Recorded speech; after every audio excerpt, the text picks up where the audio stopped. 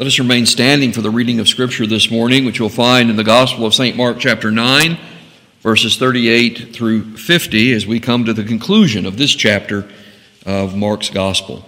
Mark 9, beginning in verse 38, let us hear and attend to the reading of God's Word.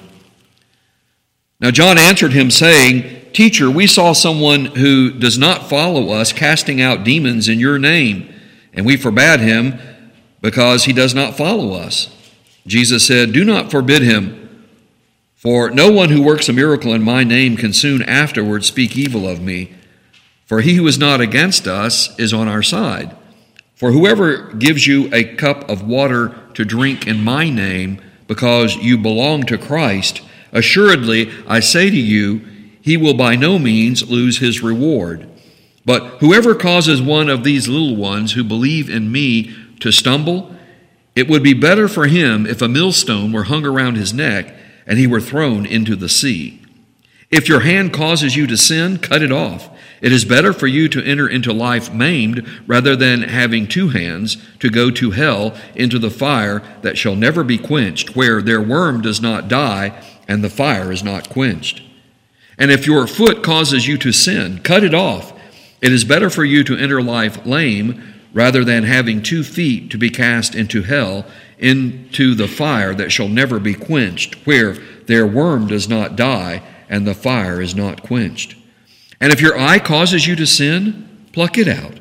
It is better for you to enter the kingdom of God with one eye rather than having 2 eyes to be cast into hellfire, where their worm does not die and the fire is not quenched. For everyone will be seasoned with fire, and every sacrifice will be seasoned with salt. Salt is good, but if the salt loses its flavor, how will you season it?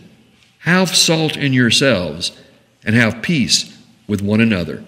We'll end our reading of the Holy Scriptures there this morning. Please be seated.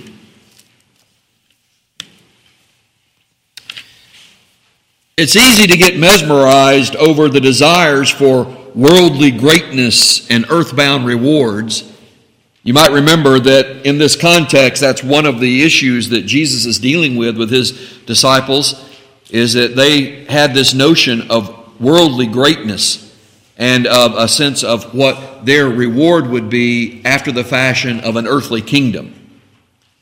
So who doesn't want to be powerful and rich? Do you think that temptation is not ever present with us in the culture in which we live? As a matter of fact, I think that the very false premise of the unbiblical false prosperity gospel is this very thing, that by earthly greatness and riches we show the world that we are Christians and that God favors us, when the Bible says just the opposite. The Bible tells us over and over and warns us against worldly power and riches, and they do not show the favor of God and may indeed ensnare your soul in sin. It's not that having worldly riches is wrong, but trusting in them and desiring them. As a matter of fact, I think we could make a case for the baptized lotto syndrome as a condition whereby professing Christian people convince themselves that praying to win the lottery is making a deal with God. Oh, Lord, if you just let me win the lottery, I promise I'll tithe. I promise I'll give to you. I promise I'll really use that to honor you and to serve you. Now, people convince themselves, Christian people convince themselves that they can pray that way, ignorant of what Scripture says. Don't pray that way. As we come to the conclusion of chapter 9 here in the Gospel of Mark, in verses 42 through 48, Jesus gives a summary judgment as a comparative warning in the form of covenantal curse promise. Now that should shock us because we're used to hearing of the promised blessing of the covenant. We want to hear about the promised blessing of the covenant. And we should embrace the promised blessing of the covenant. But what we must also recognize is that there is a two-edged sword, and by the covenant there is also a promised curse or a promised judgment of reward and retribution. So it is like a two-edged sword of God's final judgment. And here Jesus says about this, it would be better comparatively by way of warning of God's judgment. Remember back in verse 41, he said, "For whoever gives you a cup of water to drink in my name because you belong to Christ, assuredly I say to you, he will by no means lose his reward." Now this word reward is important and powerful because it has that two-edged meaning. The reward of blessing and the reward of retribution, of judgment. It cuts both ways. Now this passage, as we go on in verse 42 and following, is generally viewed as Jesus using the literary form of exaggeration. He's saying exaggerated things here on purpose to get our attention and to make a point. But what we must not miss is that Jesus is speaking theological truth. He's not speaking literally. He's not saying you need to go out and cut off your hand. The Bible forbids that. We're to regard the body as the temple of the Holy Spirit. We're made in the image of God. Nowhere in the Bible is dismemberment, other than two issues that I'm not going to talk about that under the Old Covenant this morning. But the Bible does not prescribe dismemberment. And we need to acknowledge that and recognize that. So Jesus is not speaking literally here that you've got to go pull your eye out or cut off your hand or cut off your foot. He's speaking symbolically, and he's exaggerating to make a point, but he is speaking theological truth. He's saying, this is how seriously you must take what I'm saying. As a caution against self-greatness. Remember, that's the context here. The apostles got all puffed up about who's going to be the greatest among them. We're arguing and disputing among themselves. They lost their footing. They lost where they were going. They were not even reminded of their current failure at the base of the Mount of Transfiguration in dealing with a sick and demon-possessed boy and a distressed father. And they got into disputes with the scribes meaninglessly, and it led them to disregard Jesus' teaching about his coming sacrifice, his death, burial, and resurrection that was going to take place at Jerusalem. They didn't want to hear that, so they preoccupied themselves on a sidetrack of who's the greatest. And you might remember the context. We spent some time going through that. And so as a caution against self-greatness, Jesus calls for serving and protecting his little ones. He said, you want to know who's going to be great? Whoever is going to be great among you, let him be least. The first shall be last, and the last shall be first. Let him be a servant, as modeled by deacons, a servant of all, and like a little school child to be taught and to follow what the Lord has to say. He took a child up in his arms and said, you're to become like a little school child. Will you be taught by the Lord? Will you be under his care? Will you be under his direction? Will you be under his discipline? By the way, did you remember that the word disciple is rooted in the word discipline? To be under the discipline of Christ as a follower of him. Now, in verse 42, when Jesus speaks of little ones, he uses a different word, or at least as Mark records it here. It's a different word than little school children. Back up in verse 26. Here, little ones are little ones who believe in Jesus. Look at what he says in verse 42. But whoever causes one of these little ones who believe in me to stumble or to scandalize. So, who are the little ones who believe in Jesus? In the context here, they are the ones who are not great by human estimation. I put myself in that category. Not great by human estimation. I hope I have a measure of maturity in Christ as an elder in the church of the Lord Jesus Christ and a shepherd, minister, and under-shepherd. I desire and I long to have that kind of maturity to grow up to manhood in Christ. But in this context, and by what Jesus says regarding the world, who am I? I don't desire greatness in the world. But being one of Jesus' little ones, one who believes in him. But also Jesus goes on to warn here about entrapping, about misleading, about causing to stumble any of his little children. As professing Christian believers who stumble, who get sinfully ensnared or trapped. This is also recognized as Christians who are weak in the faith and in the development of Scripture and the later writings and applications, particularly the Apostle Paul, he talks about our care for those who are weak in the faith, those who are vulnerable to a false dualism of sinful self-righteousness and self-indulgence. Now think about that. Jesus is warning. He tells his apostles and he tells us as ministers, elders, and deacons, as mature Christians, that we are to be very protective and care for the little ones who believe in Him, those who are weak in the faith, those who are vulnerable to the dualism of the world in terms of self-righteousness, who set up false standards, who set up checklists, and who externalize their idea of sin into things rather than what the Bible tells us. We're to be careful about that. We're not to lead them into sin. We're to teach them better. This whole teaching about weak believers and the conscience of weak believers, even in the Apostles' writing in Romans 14 and in Romans chapter 14, 1 Corinthians chapter 8 and so forth, this teaching has often been turned upside down. That we somehow are to be bound and we're to give in to the false presumptions of weak believers. No, we're to correct them with compassion, with charity. But at the same time, we're to be very careful not to mislead them. Not only not to mislead them in self-righteousness, but not to mislead them into self-indulgence. There is false teaching, and it has long been and continues to come around, that, it doesn't matter what we do in our body. And so there are those who, in past time, were called libertines. Those who said, you can do anything you want to, are called antinomians, lawless ones. You can do anything you want to in your body because Jesus saved your soul. So anything you do in your body doesn't count. It's only your soul that remains pure, and you need to be disassociated. As a matter of fact, you can sin purposefully with your body and say, it didn't touch me, it didn't touch my soul. That's a false teaching. Now, it manifests itself in many grievous ways.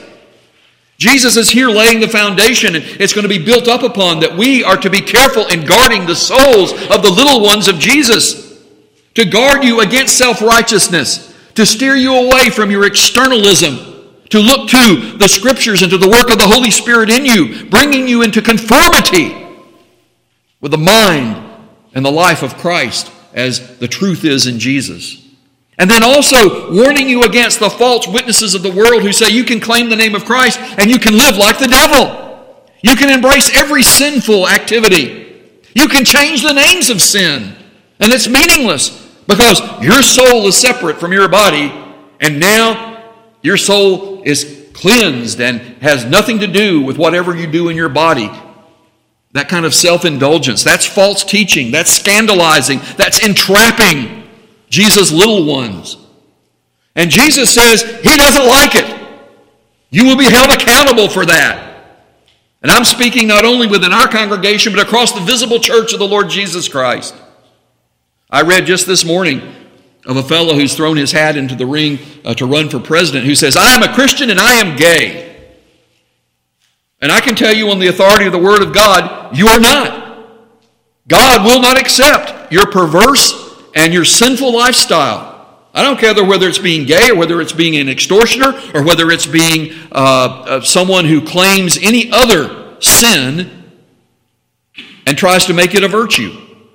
This fellow says, God made me this way. The Scripture says God did not make you that way because God will not deny His own holiness. God will not contradict Himself. God is not tempted with evil, and He doesn't tempt you with evil. You alone are guilty for your sin. And so Scripture warns us about ensnaring Jesus' little ones, entrapping them and leading them into sin. So serious is this that Jesus' exaggerations fall into two categories. He uses two categories here. In verse 42, he uses the category of execution by drowning. Did you hear what Jesus said? But whoever causes one of these little ones who believes in me to stumble, to scandalize in the way that we've just been talking about, it would be better for him if a millstone, now this is the larger millstone that the beast of burden, an ox or a donkey or mule would be in charge of. They would strap it on a wooden beam, and the beast would walk around in a circle, treading out the grain. And that's a big millstone, the size of a tractor tire. And Jesus says it would be better for him if a large millstone were hung around his neck and he were thrown into the sea. Now I want you to understand that Jesus is not talking about suicide here. Jesus isn't saying it'd be better for you to go off and drown yourself. This kind of description that Jesus is using of the millstone, or a stone the size of a millstone being tied around someone's neck and thrown into the sea, was a current form of execution. Isn't that frightening? Isn't that frightening? But what is Jesus' point here by way of exaggeration? His point is human earthly punishment does not compare to God's punishment, God's righteous punishment. There is no sea deep enough for you to escape God. I kind of hope this is like a dash of cold water in our face this morning. I'm not trying to use scare tactics. I'm not trying to be overly dramatic. I am trying to emphasize the seriousness of what's before us in the Scriptures here this morning. Remember, back in verse 41, Jesus used a covenantal oath. Amen. He's speaking with authority here. As he says, it would be better, comparatively, those who will not lose their reward by even giving a cup of water to those in my name. Amen. They will never lose their reward. But also know this. It would be better when it comes to comparative application of the judgment of God.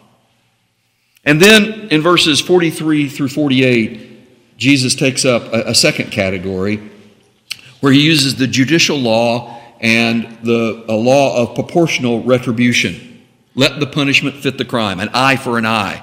We even had some discussion in Sunday school this morning about that. So listen to verses 43 through 48, what Jesus says here.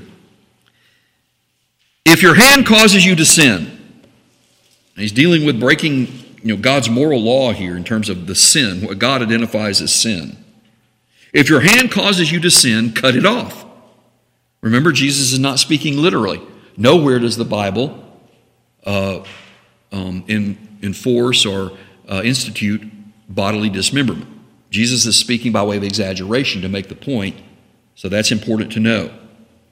If your hand causes you to sin, cut it off. It is better for you to enter into life maimed rather than having two hands to go to hell, into the fire that shall never be quenched, where their worm does not die and the fire is not quenched. And if your foot causes you to sin, cut it off. It is better for you to enter life lame rather than having 2 feet to be cast into hell, into the fire that shall never be quenched, where their worm does not die and the fire is not quenched. And if your eye causes you to sin, pluck it out. It is better for you to enter the kingdom of God with one eye rather than having 2 eyes to be cast into hell fire, where their worm does not die and the fire is not quenched. Now, there are some textual variations in verses 43 through 48, but the basis of what is said is not in question. It's just, is it repeated 3 times or is it, only written once? But the validation of what Jesus says here is not in question. And Jesus is using the judicial law of proportional retribution. Let the punishment fit the crime. An eye for an eye, a hand for a hand, a foot for a foot. And he's telling us something. He's telling us this should be a self-imposed control over our conscience, revealing the need for the circumcision of our heart. This is where this comes from. So Jesus is not literally saying cut off your hand. He's saying, can you have control? Can you control what your hands do? Can you control where your feet go? Can you control what your eyes see in terms of how you gaze upon it?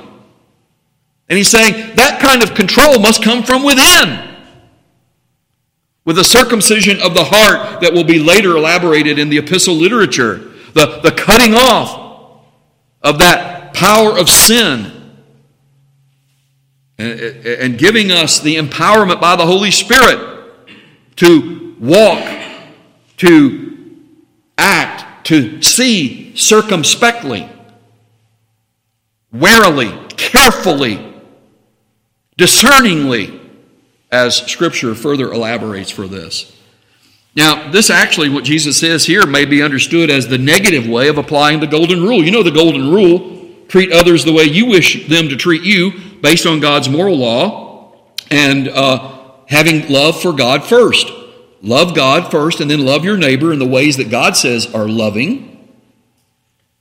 In other words, don't do hateful and sinful things to others. Have you ever considered this? How Jesus teaching us to pray applies to, don't let us be led into temptation. Don't lead others into temptation. Have you led others into sin? The Apostle Paul tells us of the works of the flesh and the fruit of the Spirit, and he says this, the Holy Spirit does not lead you into sin. So people who say, God told me to do this. God told me to act in this sinful way. God told me to violate my marriage. God told me to leave my spouse. God told me to do this or that or the other. God told me that I could take that money because I really needed it and etc. God, the Holy Spirit, does not lead you to sin. How do we know sin? Sin is the breaking of the law. The Bible identifies for us what sin is, expounding it beyond just the Ten Commandments and applications to us. The Bible identifies for us sin. And the Holy Spirit of God does not lead us into sin. You can't blame God for your sin.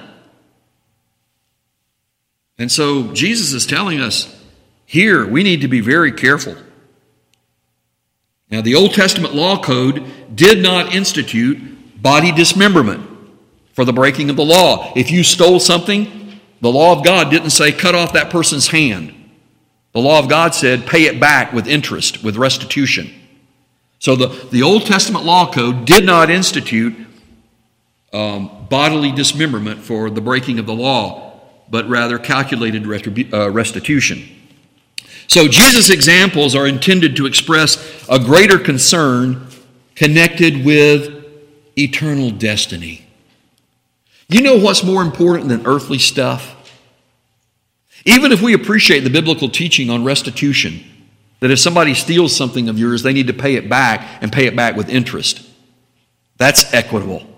That's the law of proportion. How wise is that? But Jesus isn't limiting in that. He's not really talking about the application of the external part of the law. Jesus is talking about the soul and the heart, and Jesus is talking about eternal destiny. You didn't miss that, did you? Human responsibility to the moral law of God, accountable by actions, what your hands do. If your hand offends you, cut it off. It's better to go through life maimed than to be cast into hell whole, where the fire is not quenched and their worm does not die. Jesus says that, and then he qualifies that with, he's talking about the kingdom of God. To live in the kingdom of God. And so Jesus is not speaking literally here. He's talking to us about how we must die to self. To die to self, to what our hands do, to where our feet go, to what our eyes see by way of our actions, our associations, and our attractions. This is heavy and deep in terms of Jesus' teaching. That's why it's recognized as so puzzling often to us. These are deep things, heavy things that Jesus is talking about. The intended exaggerations of cutting off the personal bodily members used to sin, offend, scandalize God in the treatment of His children are in proportion to eternal punishment. This is the term hell or Gehenna. Gehenna is the rendering for the Hebrew term Valley of Hinnom. The Valley of Hinnom is on the southern outskirts of Jerusalem, where historically children were offered in burnt sacrifices to the idol, the pagan god Moloch. Oh, that ought to turn your stomach. During the reigns of Ahaz and Manasseh, the idol was fired up in bronze to a glowing heat, and little babies were thrown onto the idol, burned alive. Now, beloved, I'm not going to get into it this morning, but I can tell you the techniques of abortion are of the same kind of stomach-churning reality. But you see, this Gehenna, this valley of Hinnom, was so named. During the time of Josiah, the King Josiah, he turned it into the garbage pit, the city dump, where fire smoldered day and night, and worms, that is, maggots, were ever present in the waste. Have you ever been to a landfill? Look, I have to keep from getting sick if I go out to the garbage can and put some garbage in there when there's been previous trash in there for several days in an August summer. What can you imagine, going to an open garbage pit, open city dump, where all manner of garbage and trash, where in this time the fire was burned to try to keep down and to try to consume the refuse, and yet there were carcasses and waste of all manner that caused worms and maggots to constantly be there. I don't need to go on. You get the picture. It's pretty gross. This is what Jesus is talking about. And he's saying, for example, this is the reversal to burning children in false worship for those who hate God and His children. It's the burning and the gnawing of body and soul by eternal punishment. Their worm dies not, and the fire is not quenched. Whew, that's getting pretty personal.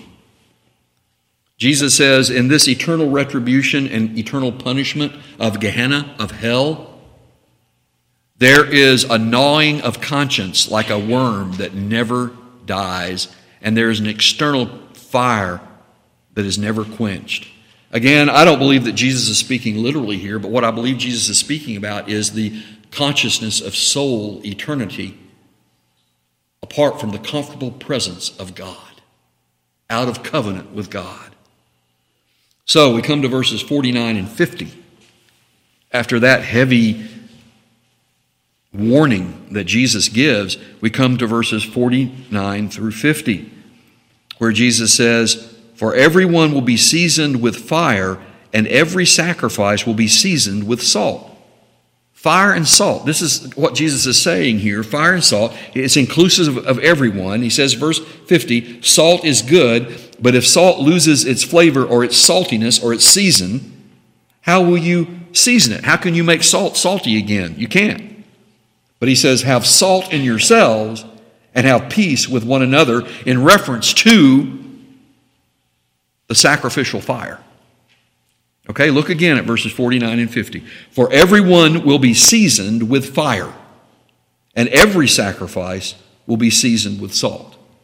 Salt is good, but if the salt loses its flavor, how will you season it?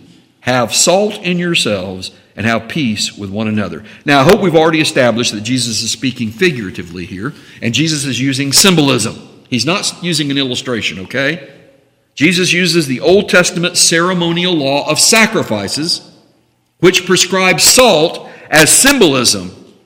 Jesus is not speaking of an illustration here. Jesus isn't saying, well, now I'm going to compare you to your motives and your actions. They need to be like good salt, not like bad salt.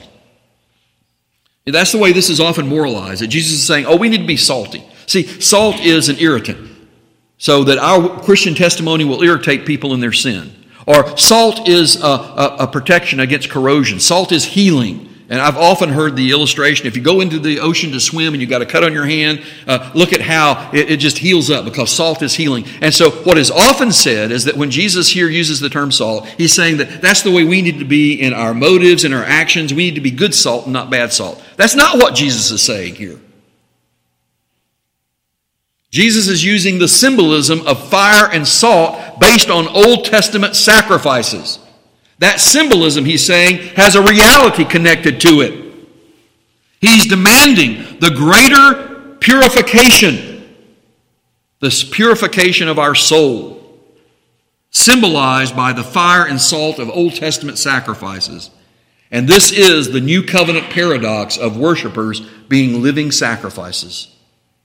Do you know what it is to be a living sacrifice unto God? We're called to be that. We're told that that's who we are. We are living sacrifices. We die to self. We are crucified daily. My flesh is crucified, yet I live. I am crucified with Christ.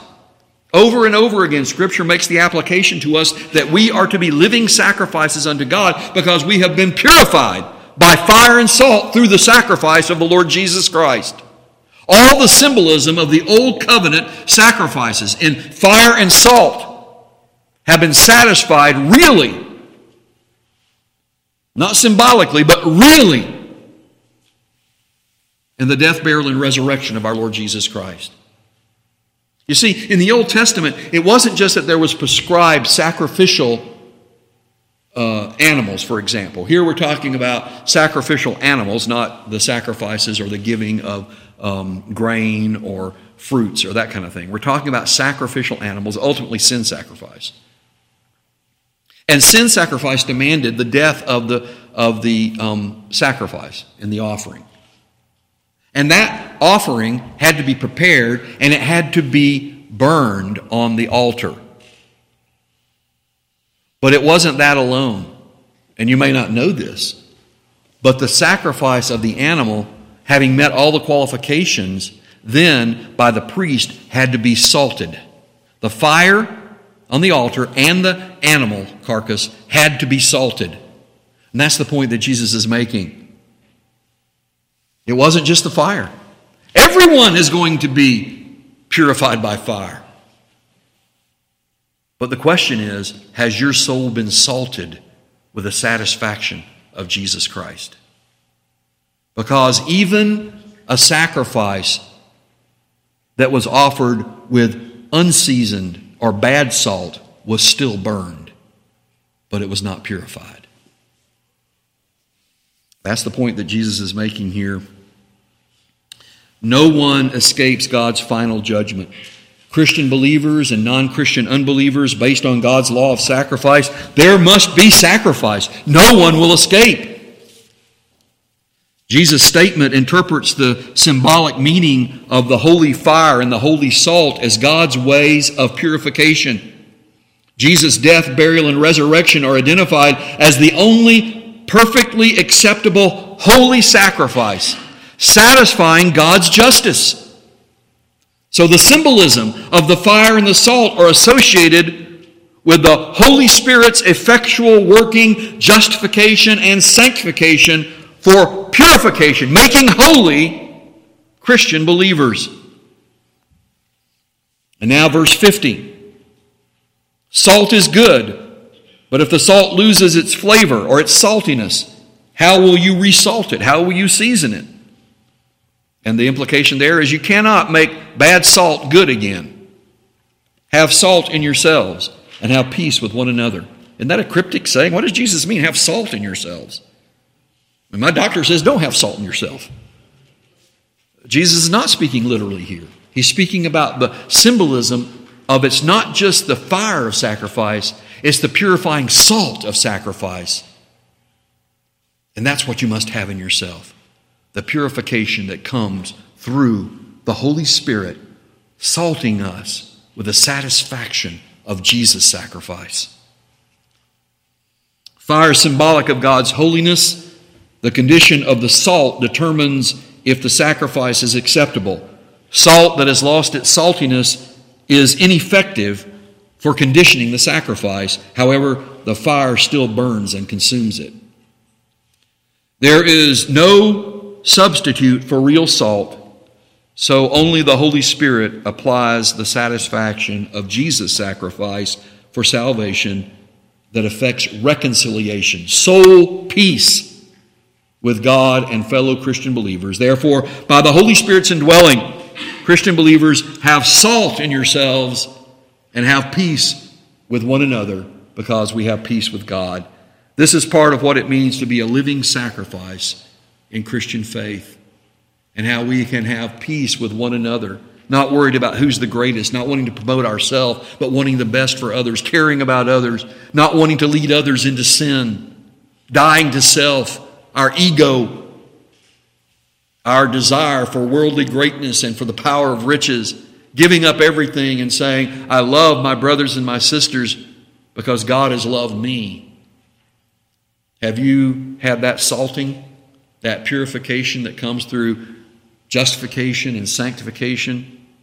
by the sacrifice of Jesus applied to you through the Holy Spirit so that you understand what it means here. Yes, Pastor, I understand what Jesus is saying here. It's not just the consuming fire of God's judgment. Nobody's going to escape that. But in Jesus, my soul has been salted with His satisfaction. And by that, I have peace with God, reconciled. And therefore I love one another in the body of Christ, all Jesus' little ones. So Jesus gives shocking warnings about offending God by scandalizing, hating, scorning, abusing, or leading His little ones into sin. Yet people take offense over the warnings about a real hell of eternal punishment as sacrifice to God's demands of holy justice and satisfaction of Jesus' holy sacrifice, fulfilling the divine scheme of salvation. Consider that. Rather than being shocked by Jesus' warning here, people take offense. People take offense at me for preaching the whole counsel of Scripture to say there's a real hell. What am I supposed to do with this Scripture? You tell me, what am I supposed to do with this Scripture? In answering to God as a faithful minister, shouldn't I be warning you with the warnings that Jesus gave? I can't just be silent on this. I can't just skip over it and say, well, you know, we don't really like that part about hell, or that's too offensive to people. No, the offense is to God. People need to know their sin is an affront and an offense to God. Jesus says, I'm warning you about my little ones, and you had better take heed to what I say. And He concludes that by saying, do you have that kind of salt? Do you have that kind of holy transformation so that your mind and heart agree and submit to what Jesus says here? Jesus, hell is fearful. I don't want to talk about that. I'm not even sure I want my children to hear about this. Jesus says they have to. Everyone's got to hear this. You've got to trust me rather than be afraid of what the world says. You've got to trust me. You've got to trust me in my word. Because I'm telling you about eternity. What good is it if someone goes through this world thinking that I'm a pretty good person? You know? Yeah, I know my hand did that, but here's somebody who did something worse. Yeah, I know my feet took me over there, but I didn't go all the way with them. And I know my eyes look around and really find pleasure, and I fix on these things. But, you know, there are people who look at worse stuff than I do. You see, comparing person to person, comparing to somebody who's always worse, or in your eyes or their eyes, somebody who's further down. And the point that Jesus is making here is that that's not where you need to be looking. So to be a faithful minister of the Word of God, I have to tell you the whole counsel of Scripture. And by taking the whole of God's Word as truth, then we understand what Jesus means about fire and salt. And if it unsettles us, good, because we're to examine ourselves to see if we are in the faith. We live in a time now where there are many confusing voices. There are those who call themselves Christian who deny the essence of God's authority and who Jesus Christ was, and who want to change the names and validate every wicked practice. There are those who say, oh, we have a better knowledge now. We've understood. God does change. That there are things that change, and that we can't, put God in a box and say, under olden times, because of those social constraints, God said, well, it's not good to live this way. But now we have a new and better understanding, and God has changed. Now, He didn't change the Bible, He didn't change His Scripture, but these people say they know better and that God has changed His meaning. So we can take the words of Scripture and we can reinterpret them. Those are deceivers. They are deceivers. They are of their father, the devil, who was a liar from the beginning. I will simply tell you this, as you well know.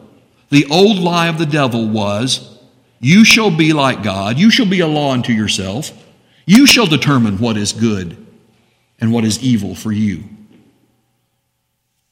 And the princely prophet of old, Isaiah, said, as the spokesman for God, woe. That word woe is a heavy word of judgment. Woe to those who call good evil and evil good. That has not changed because God's nature doesn't change, because God's word is fixed. The heavens and the earth will pass away, but the word of God abides forever. It's my duty. I count it a great privilege. But like with the Apostle Paul, I want to be able to say with a good conscience, I did not cease day and night warning every one of you of God's truth. And so when we come this morning to the Lord's Supper, fire and salt has prepared this for us.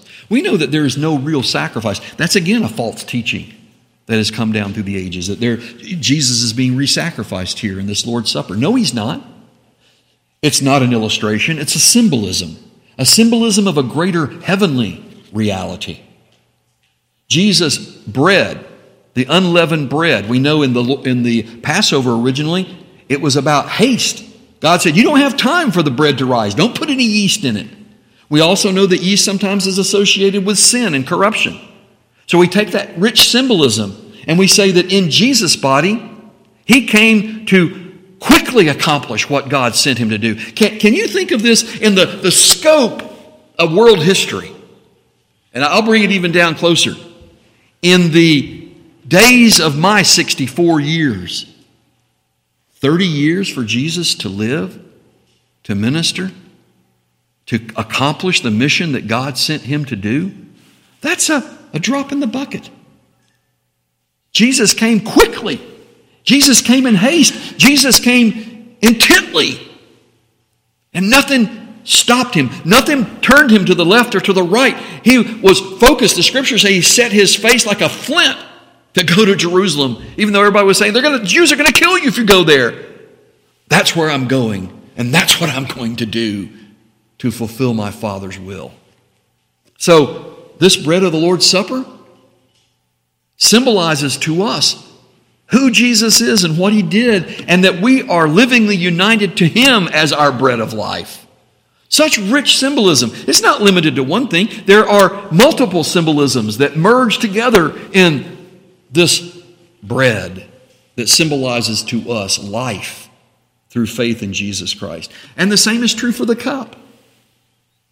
Jesus' blood was pure. It was untainted by sin. The cup of wine that was used in the Passover, the several cups, Jesus fulfilled. He as the term is, he dredged. He took every drop of the cup of God's judgment and he drank it down. That symbolism is used to tell us that the cup of God's judgment has passed. And we have the cup of God's blessing because we're covered by the blood. It's not real blood. It doesn't turn into real blood. It doesn't need to. Because once and for all, Jesus gave his lifeblood. And now through the symbolism of the wine and the cup, we're told that we are livingly united to the true vine, being nurtured and kept by our Heavenly Father as the farmer. He tends to us and he harvests us for himself, that we too might be the satisfying wine of purification through the sacrifice, the fire and the salt of the Lord Jesus Christ. And so the Holy Spirit attends these elements. It's not in them. The Holy Spirit attends them by faith, that we take the words that Scripture defines for us what this means, the body and the blood of the Lord Jesus, that there is no salvation outside of him. I hope you can connect that this morning to our being salted as a sacrifice through the Holy Spirit's applying the satisfaction of Jesus Christ. We're not unsalted. We've been purified. Purified through the sacrifice of the Lord Jesus Christ. There will be sacrifice. The fire will burn up everyone's works. Even Christian believers will be purified through fire. But that fire is not the fire of punishment. It's not the fire of eternal retribution. It's the purifying fire that is acceptable because we have been salted by the sacrifice of the Lord Jesus. So as we come to this Lord's Supper this morning, remember that it is for those who have identified with the Lord Jesus through baptism in the name of the Father, Son, and Holy Spirit, and being a member of the church that preaches just as I preached this morning, Jesus is the way, the truth, and the life. And so we come to this Lord's Supper having made confession of our sin because God forgives us our sins through the sacrifice of the Lord Jesus. It's Him who makes us worthy. It's the Holy Spirit's compelling us to come. Don't listen to false voices. Listen to the Holy Spirit. If you're holding back unconfessed sin, then the Holy Spirit warns you. If you're holding back malice and resentment and unforgiveness toward others, the Holy Spirit is warning you. But if you've opened your heart and said, Lord, forgive others as you have forgiven me, I want to forgive them. I don't want to hold that grudge. I don't want ill to follow them. I want them to be made right with you. I want to be a living sacrifice of service, even to my own hurt, even to my own pain. Sanctify that to me that others might be corrected and restored. So you come to this Lord's Supper humbly praying for that communion with the Father, Son, and Holy Spirit, and that blessing of unity and love for one another. I know we're going through hard times. I know we're going through an unsettled and seemingly an unknown future. But we commit that to the Lord in love for one another. And let us keep it as long as we can. Let us receive it in faith as a blessing from the Lord. So we turn to our hymn of meditation, hymn number